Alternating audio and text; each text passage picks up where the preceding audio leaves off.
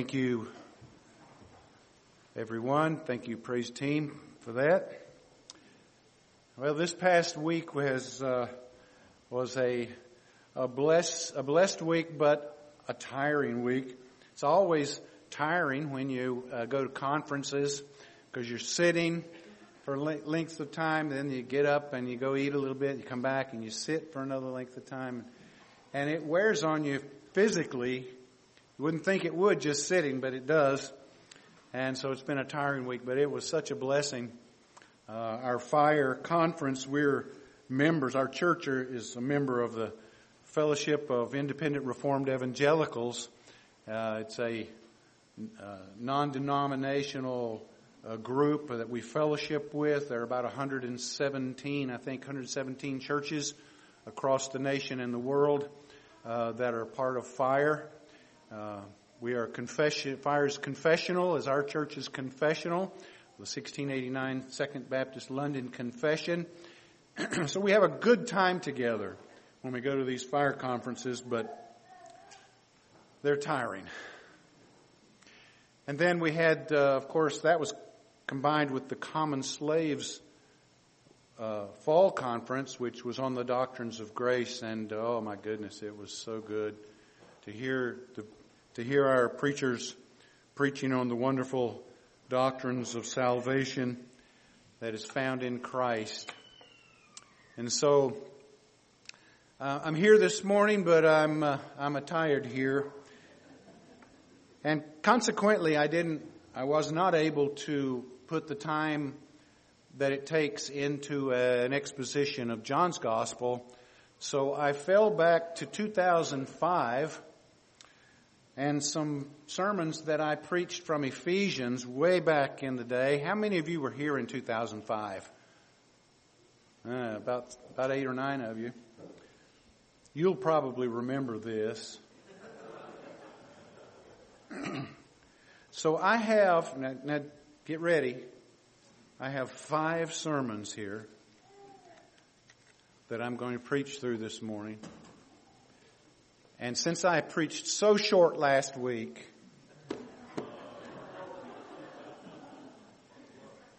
we should be out of here around 5 o'clock so the ladies can have their Bible study.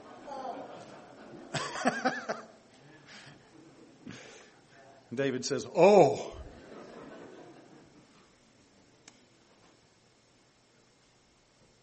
Turn to Ephesians chapter 4.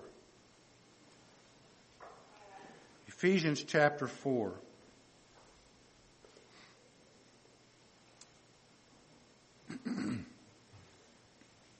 We live in a world that is ever changing, and it is not changing for the better.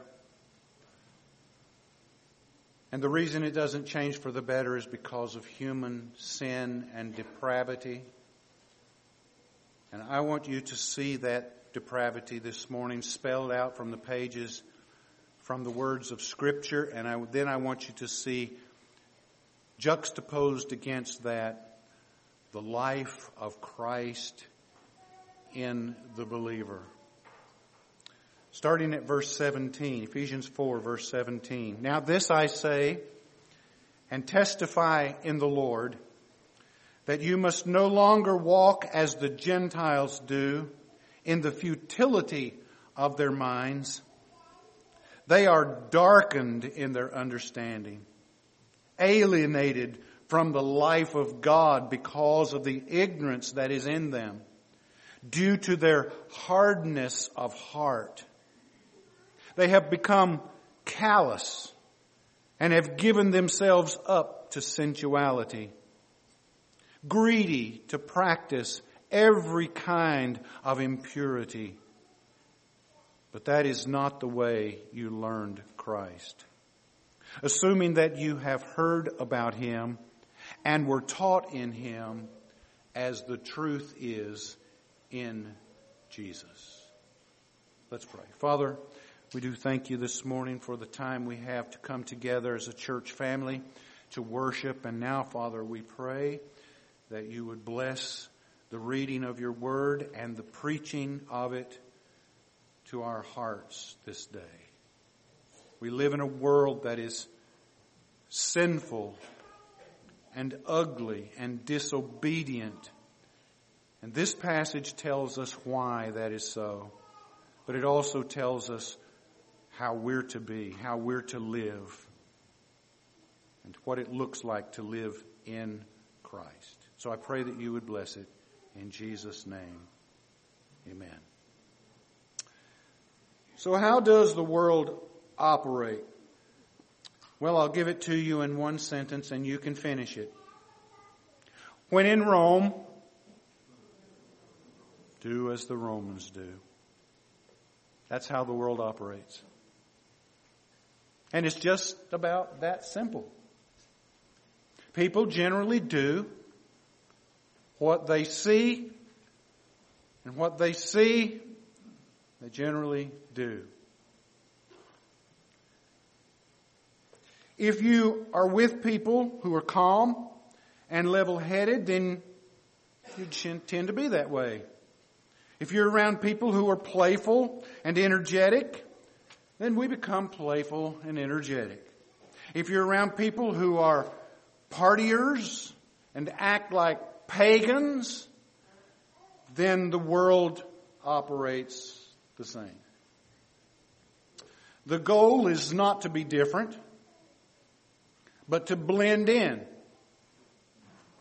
and to be a part of the crowd. Take on the persona around you. This is how the world operates.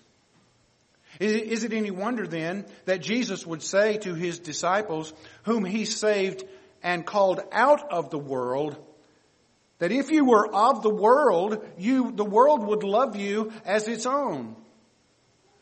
But because you are not of the world, but I chose you out of the world, therefore the world hates you. When someone is born from above, a wonderful spiritual transformation takes place that transfers them out of the kingdom of darkness and out of the world into the kingdom of light and the kingdom of God's dear Son. They no longer are a part of the world's system and what the world says to do. They don't go to Rome and do as the Romans do.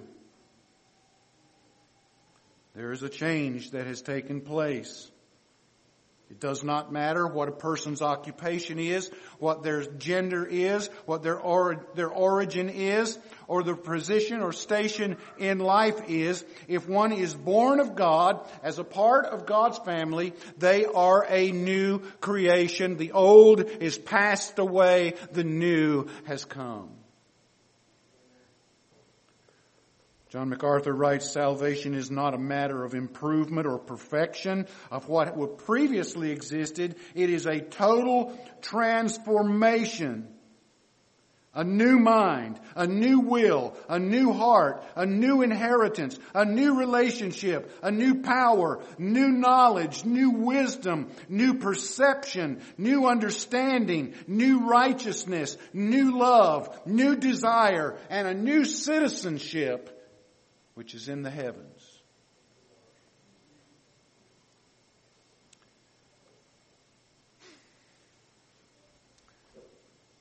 But sometimes in our Christian circles, we get so isolated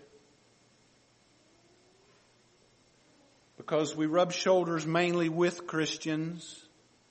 We forget what it's like or what it looks like for people to live in the world. Paul gives us a scathing description of what the world looks like without Christ. I call this the state of the unbelieving, verses 17 to 19.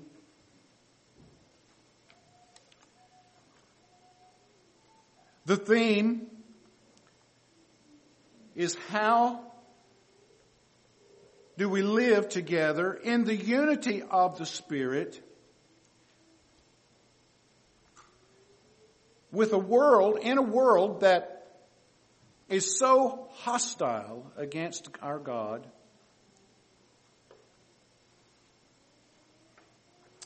And we see their disposition all around us every day we live. By disposition, I mean, and we see that in verses 17 and 18 here, their disposition, by that I mean what they do naturally, what they are disposed to be naturally. You and I, who know Christ, were once just like this. Now Paul says, do not live as the Gentiles do.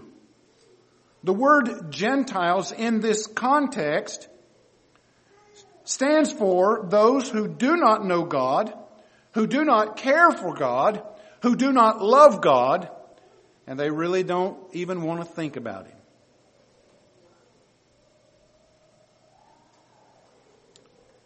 Paul says, don't live like they do.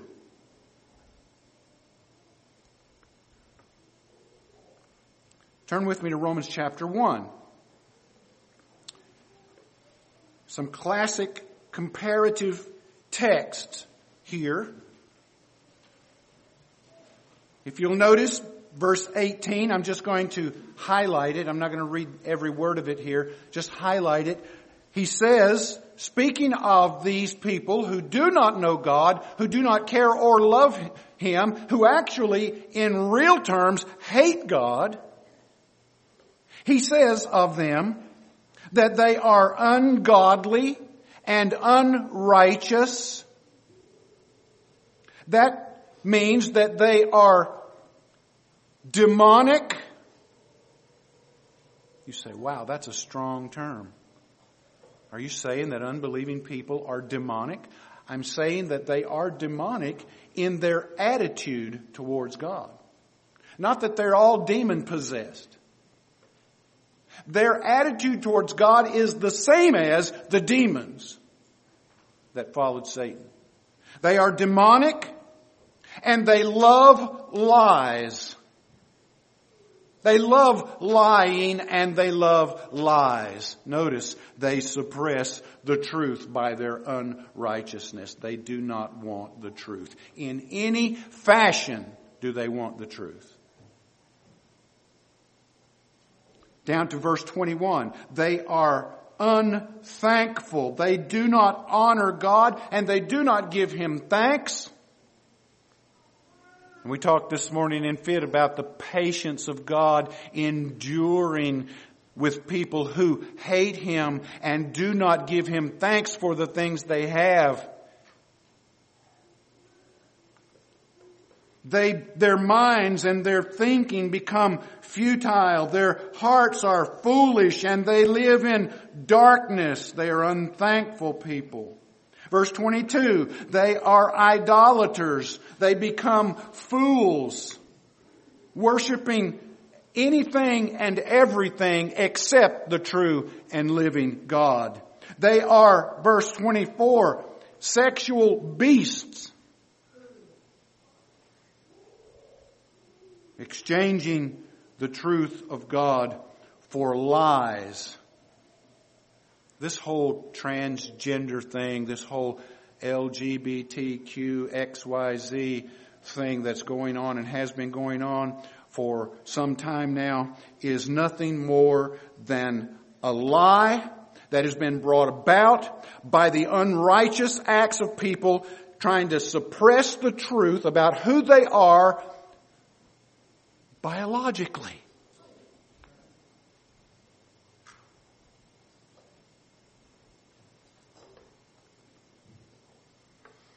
Paul warns, do you not know that the unrighteous will not inherit the kingdom of God? Don't you know this? Warnings for us. The church of the first century was surrounded by this rank paganism all around them. And we are surrounded by it. Don't think for a second that what's going on in our nation and in our world is not the same kind of paganism that was happening in the first century. It is. It's just been dressed up to look more acceptable.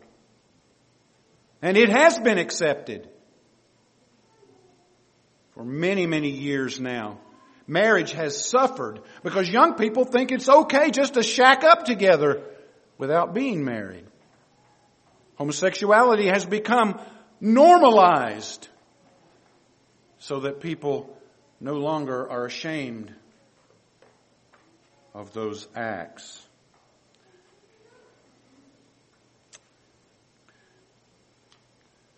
The city of Ephesus was a wicked place. It was a place where idols were worshipped and sexual immorality ran rampant. It was a Romans 1 type of city. And we are living in a Romans 1 world right now.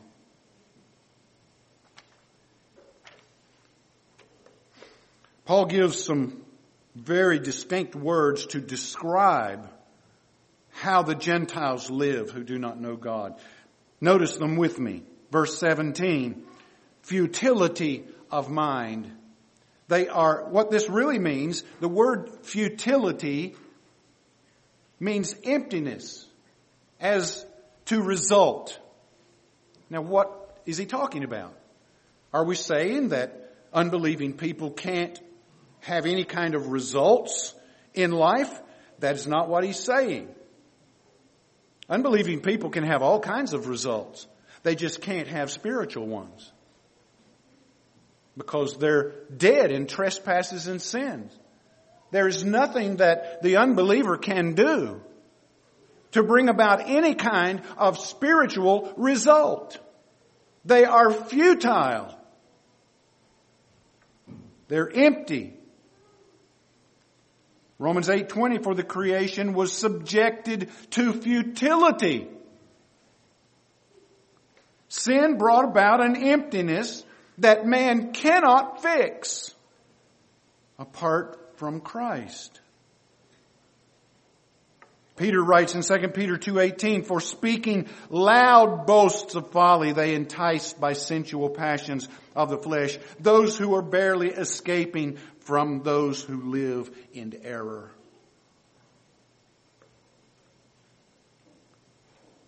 Talking about the great moving words of false teachers who are really empty as to any substance. They speak a lot of great swelling words and they say nothing that brings about any result spiritually in the lives of people except to plunge them into deeper darkness. The NIV translates it, they mouth empty, boastful words. The NASB says they speak great swelling words of emptiness.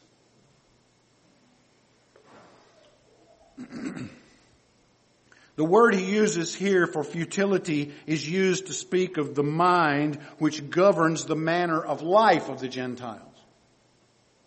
The manner of life. The mind that says, this is the way I'm going to live and this is what I'm going to do.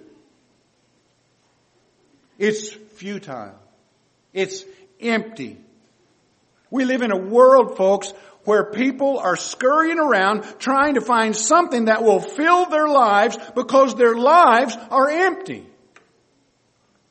And they have no satisfaction. That's why they run from one thing to the next. Try this and then try that and then buy this and then sell that and then... This is what they were doing before the flood. They were marrying and giving in marriage and buying and selling until suddenly the flood came upon them. And they disregarded the preaching of that righteous man Noah.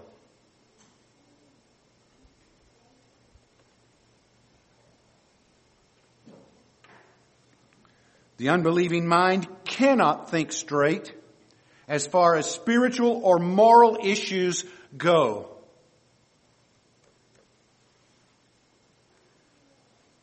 They have no power to overcome this deficiency. Romans 1 says they have a debased mind. Romans 8 says they do not submit to God's law and they cannot submit to it. Colossians 2 says their minds are sensuous. Titus 1, their minds and their consciences are defiled. This is the picture of lost mankind.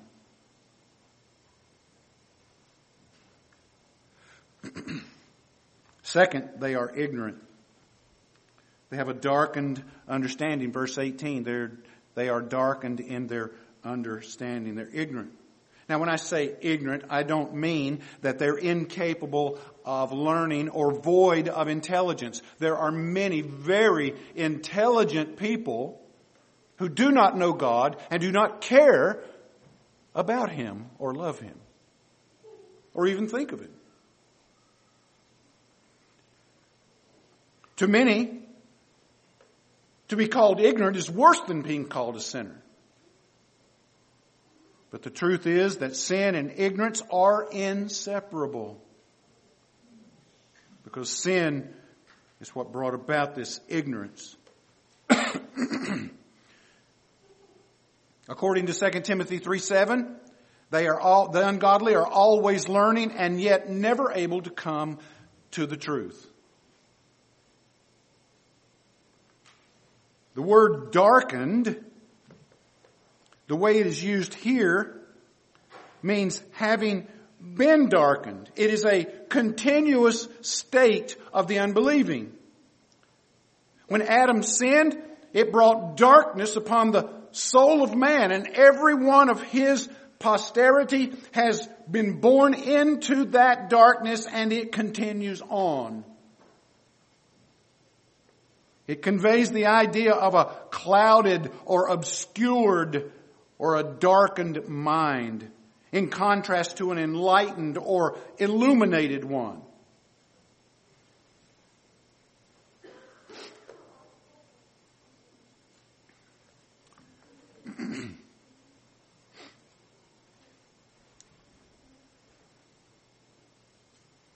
Psalm 69 verse 3, let their eyes be darkened so that they cannot see. Isn't that what Isaiah said? Isn't that what God told Isaiah? Isaiah said, I'll go, I'll tell them. He said, okay, you go and tell them, Isaiah, but I want you to understand something. They can't see. They can't hear. They can't understand.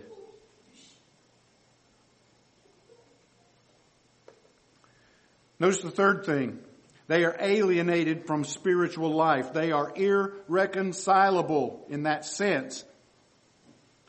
Now, when I say that they're irreconcilable, I do not mean that they cannot be saved. They certainly can be.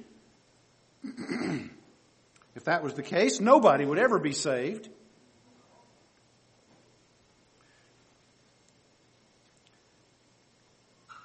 And I do not mean that they have simply moved away from God and can somehow make their way back to Him.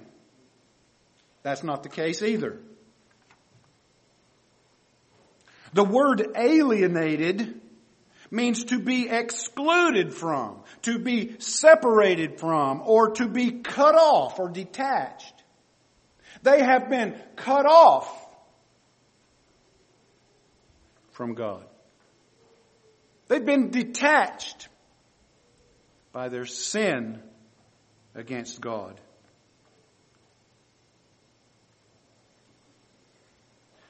Again, this is something that has already happened and continues on happening. The wicked are estranged from the womb.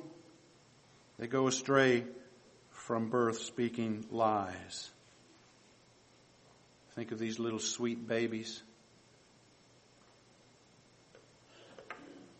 They come out of the womb speaking lies. Notice the other thing in verse 18. They have a darkened understanding. That is, they're ignorant. I think I said that one already. See, I'm looking at 5 different sermons here. So bear with me. They are alienated. That's where I'm at. They're alienated from the life of God. That word life is the word zoe. Zoe from the Greek. It's where we get our English word zoo or zoology. Zoology. It speaks, literally it means the state of one who is possessed of life or vitality. Now, I don't know about you, but I kind of like zombie movies. Does that shock you? You know, The Walking Dead. But in a very real sense, that's what we have in our world. Oh, people are walking around, but they're dead. They're dead inside. Their soul, their spirit is dead. Just as dead as the people laying over here in the mortuary. They're dead. The life of God is not in them.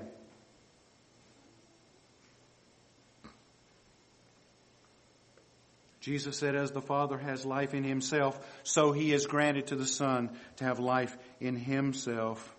In Him was life, and it was the light of men. As the living Father sent me, I live because of the Father. So who feeds on me, he will also live because of me. See, life is found in Christ. The unbelieving don't have life. Oh, they're alive physically.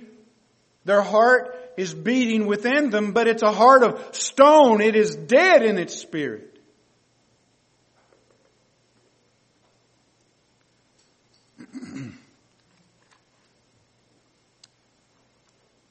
So the unbeliever is estranged, separated, cut off, detached, and ignorant of God's word and of God's will. Notice the next thing. They have hardness of heart. They are impenitent. That is, they are not sorry for their sins. Why? Because of hardness. Their hardness of heart. He looked around them in Mark chapter 3, and with anger, and he was grieved at their hardness of heart. People are hard-hearted. We live in a world that's becoming harder every day.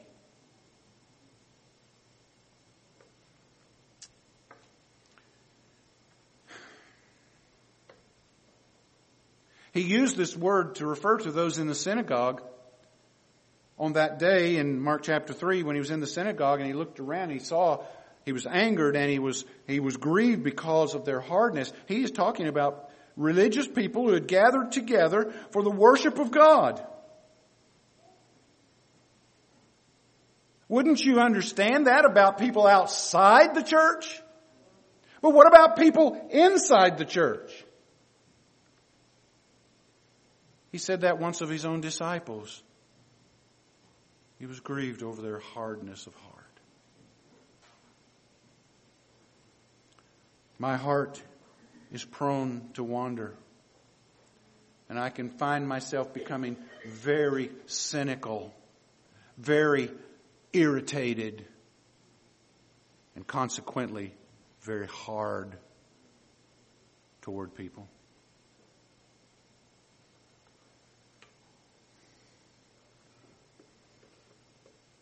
The Greek word hardness comes from a word which literally meant a stone harder than marble. That's hard.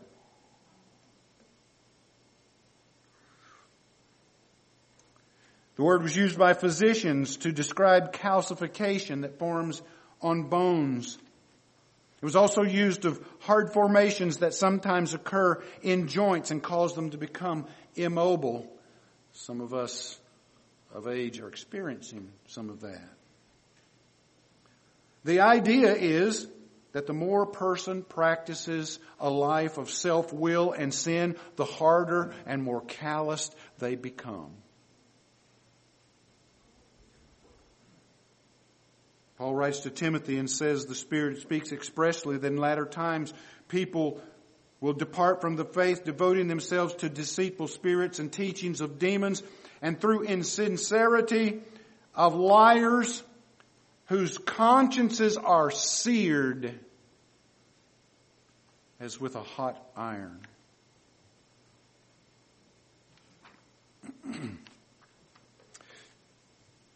God does not wink or thumb His nose at man's sin. Sin hardens man's heart and it insults the righteous character of God. And one cannot impugn the holiness of God without reaping the consequences of God's wrath.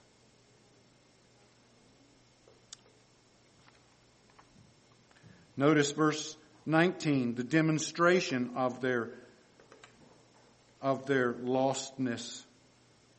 They are unfeeling. That is, they're callous.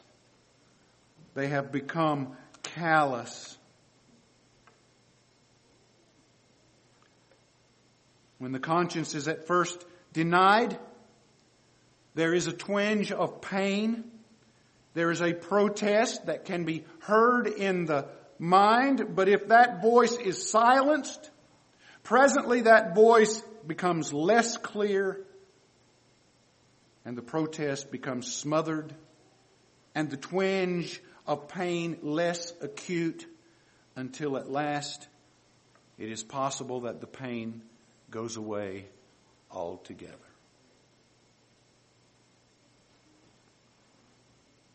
Bishop Moll describes or translates verse 19 in this callousness as beyond the pain. They've gone beyond the pain.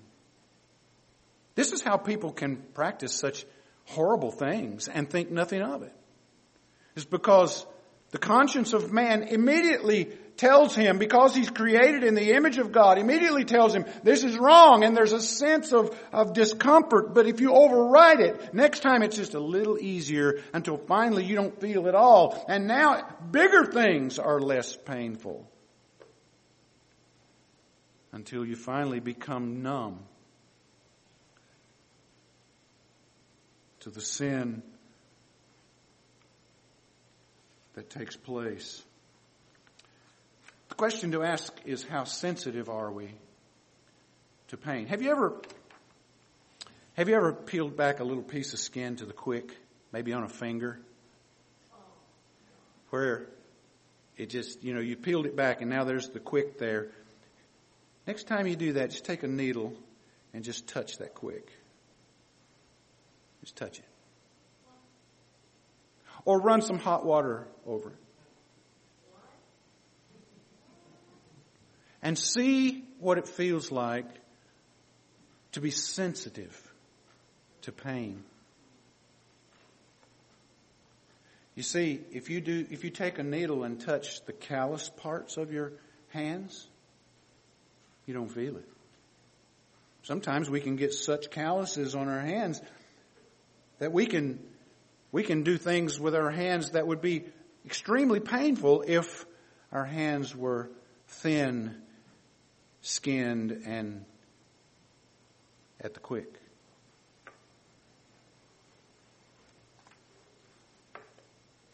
Notice the second thing in verse 19. They've given themselves up to sensuality. That is, they are unrestrained. Not only are they unfeeling, but they're unrestrained. This is a natural progress of callousness. The less you feel, the more you do. When one has a lack of moral feeling, there comes with it an inability to restrain the wickedness. They have given themselves up. They've given themselves over. This is a willing thing they're doing. They may not even realize it, but in their fallen condition, they have given themselves up to these things. Romans 1 again. Therefore God gave them up to the lusts of their hearts, to impurity, to the dishonoring of their bodies among themselves. For this reason God gave them up to dishonorable passions. Same word.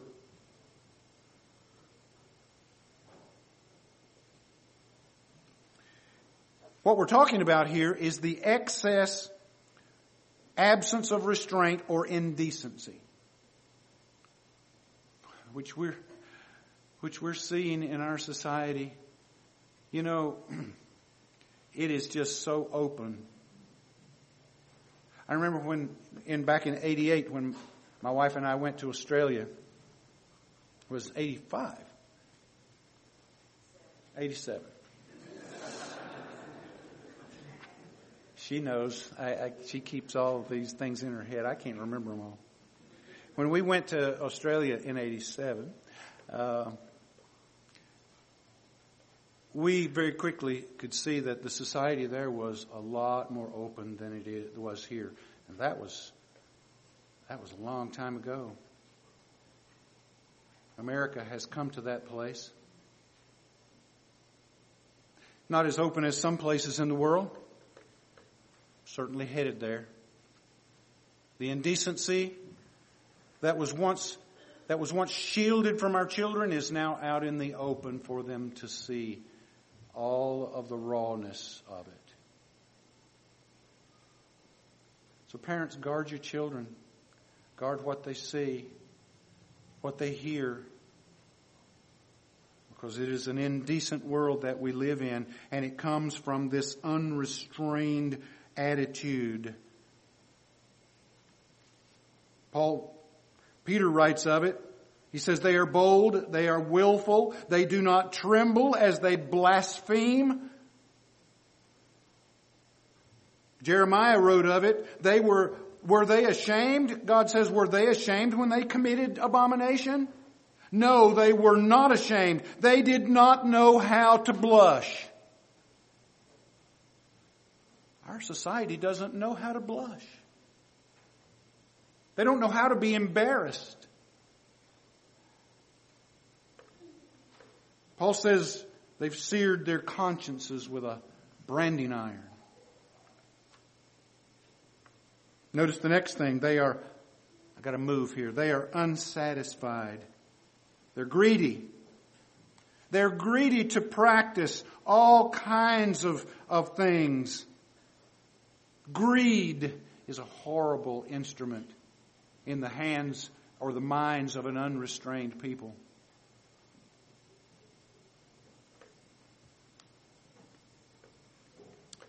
They practice these things. I got to move on.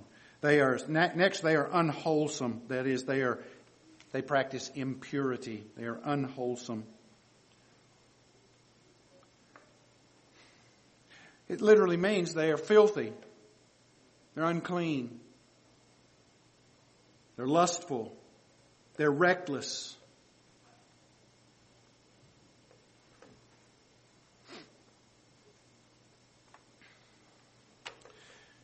This is what the unbelieving world looks like. I'm sad to say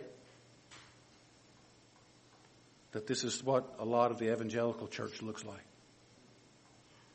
Because a lot of the evangelical church, hear me carefully, is made up of unbelievers. And they're just playing church. That's all they're doing. Maybe to ease their conscience, maybe to be entertained, maybe to have some sort of gain. I don't know all their motives. But I know this, that the evangelical church has shown itself to be unbelieving over the past 2 years.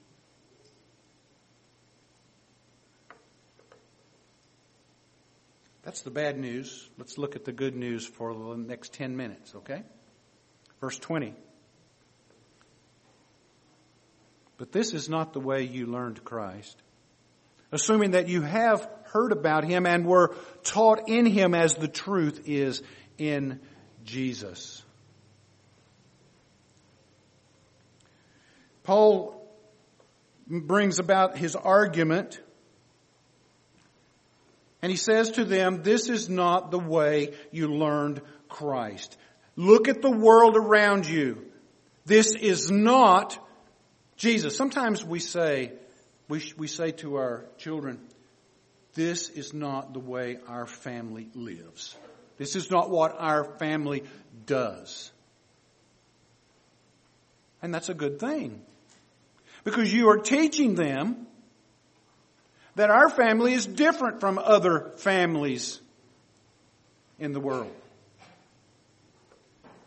This is so true when it comes to the things of God and the people of God. They were taught in Christ, so completely opposite of the teaching they had received all their lives in the world, and how to live in the world, how to get along in the world. Well, how do you get along in the world? Well, you just put a big badge of I'm number one on your chest, and you live like that.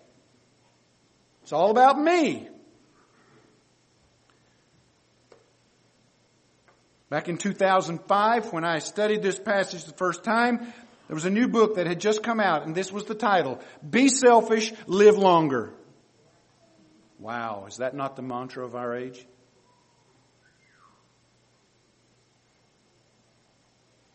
This is not how they learned Christ. For Christ came not to live for himself, but for him who had sent him. The Son of Man came not to be served, but to serve, and to give his life a ransom for many. This was the way they learned Christ. He simply uses Christ as the subject of life, which he is. Now why? Because it is possible, listen carefully, it is possible to know a lot about someone and yet not know that person. Example. I can know a whole lot about Abraham Lincoln. I know he was the 16th president. I know he grew up in Kentucky. I know he was a lawyer. I know he was that he was an honest man who was the president during the Civil War and freed the slaves. I know all these things about him, but I don't know him. I never met him.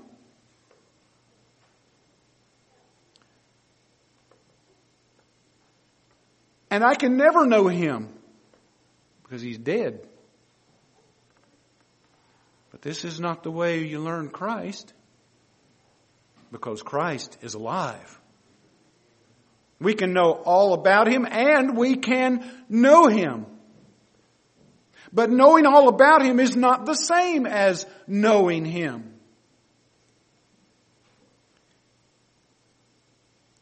The word learn speaks of the process of learning about things. I appeal to you, brothers, to watch out for those who cause divisions and create obstacles contrary to the doctrine that you have received or have been taught, Paul says. What you have learned, Philippians 4, what you have learned and received and heard and seen in me, teach that, practice these things, and the God of peace will be with you.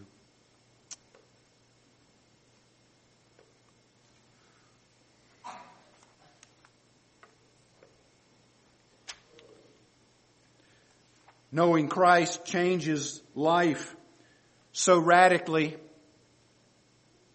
that the world awes at it, and yet they don't understand why they're in awe of it.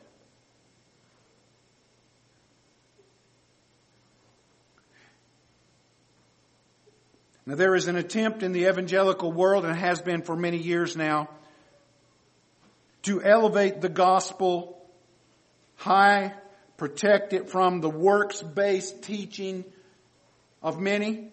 But in doing so, many have elevated the gospel to a place sort of like a cushion that floats one into the kingdom of God without any kind of self-denial or radical change of lifestyle.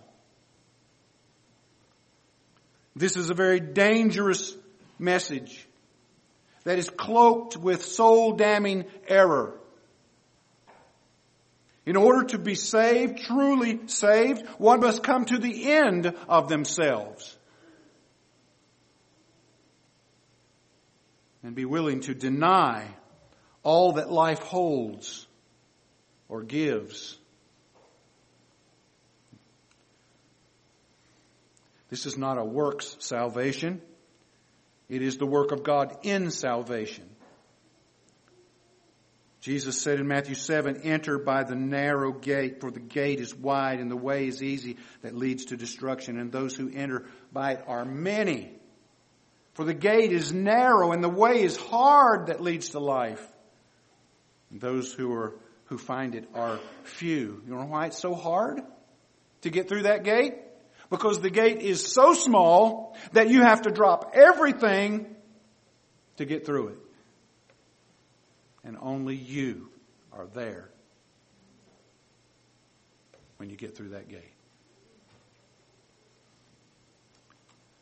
It is the picture of losing everything in order to find and gain the treasure on the other side of the gate. And that treasure is Christ. He's the treasure. And He is worth dropping all to find the treasure He is. It takes repentance. Jesus began to preach saying, "Repent, for the kingdom of heaven is at hand."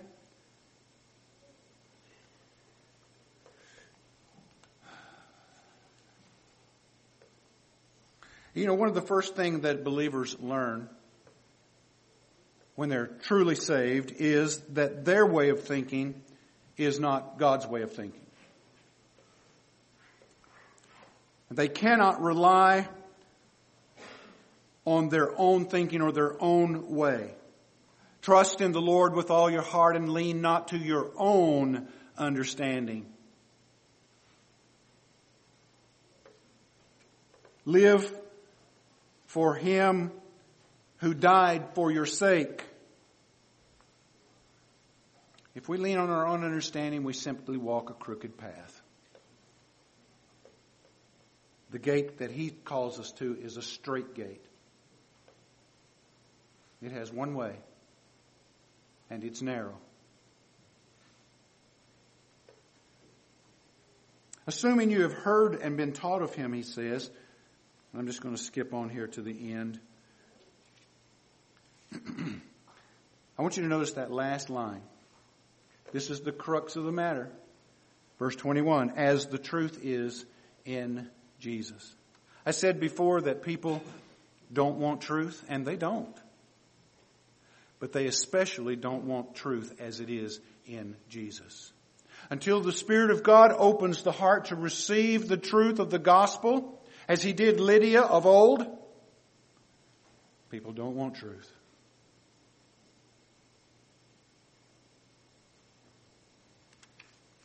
This truth is in Jesus. And that refers to the teaching of and about Jesus. The doctrines of the Word of God. In Acts chapter 4, the disciples were in the synagogue. Listen to what it says. "And as they were speaking to the people, the priest and the captain of the temple and the Sadducees came upon them, greatly annoyed." Why were they greatly annoyed? Because they were teaching the people and proclaiming in Jesus the resurrection from the dead. That's why they were annoyed.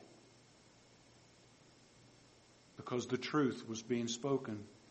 You see, when the truth is spoken, it exposes the darkness. It exposes the alienation. It exposes the callousness. It exposes all that the people, that the Gentiles, the people that are non-believing, it exposes all that they are. That's why they don't want the truth.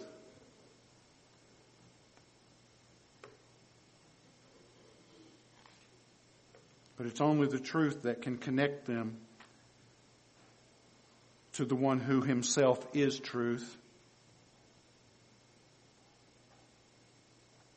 Someone has said there is no small print on the gospel message, and none of its particulars should be withheld. People must repent of their sinfulness. They must follow Christ and learn who He is and what He stands for and what He expects from their lives. And then they submit themselves to His will. That's what being a Christian is. And it is so diametrically opposed to what the world is, that John would say, don't be of the world, don't love the world. For the things, for people who love the world, do not have the love of the Father.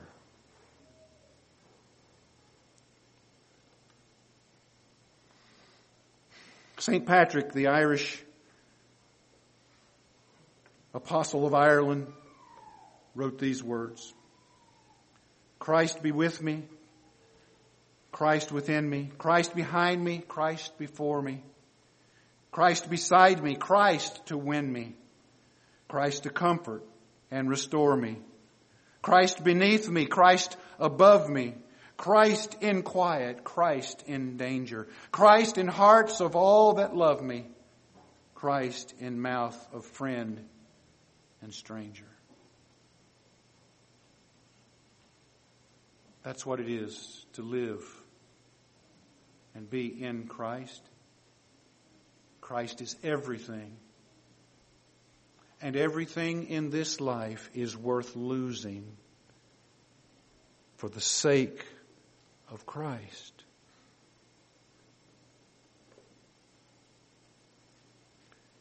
Bob Deffinbaugh, and I'll finish with this, Bob Deffinbaugh writes, from Christ, the Ephesian Christians were infused with the very antithesis to the downward spiral of the world, plunging recklessly after its sin. Instead of hardness and darkness and deadness and recklessness, they had tenderness and light and life and abandonment to the upward spiral.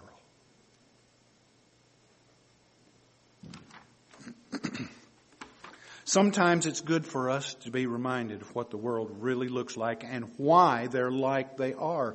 Why we were like that at one time until Christ came in and changed it all. And instead of being, as I can often be, irritated and impatient and hard toward them, we should pity them and love them enough to tell them why they think the way they do. Compassion for the lost. It's one of the reasons we're here. May God remind us that we were once like them, and yet, and if we're not for Christ, we would still be like them. Let's pray. Father, we thank you for this Lord's Day. Pray that you would bless the words that we have spoken today from Ephesians 4. This is your word. These are your words. We didn't make them up. It's true reality from you. We're so thankful that one day you chased us down, sought us out, dragged us to yourself, and we saw Christ dying in our place. Oh, what love. You gave us a heart of repentance, and we followed you, and we love you, and we desire to follow you all of our days. Where would we be without Christ? We would be like the rest of the world, in darkness, in callousness. Thank you, Father, for the salvation that you have given us, undeserved as it is, as we are, glorious as it is in Christ. We pray in Jesus' name. Amen.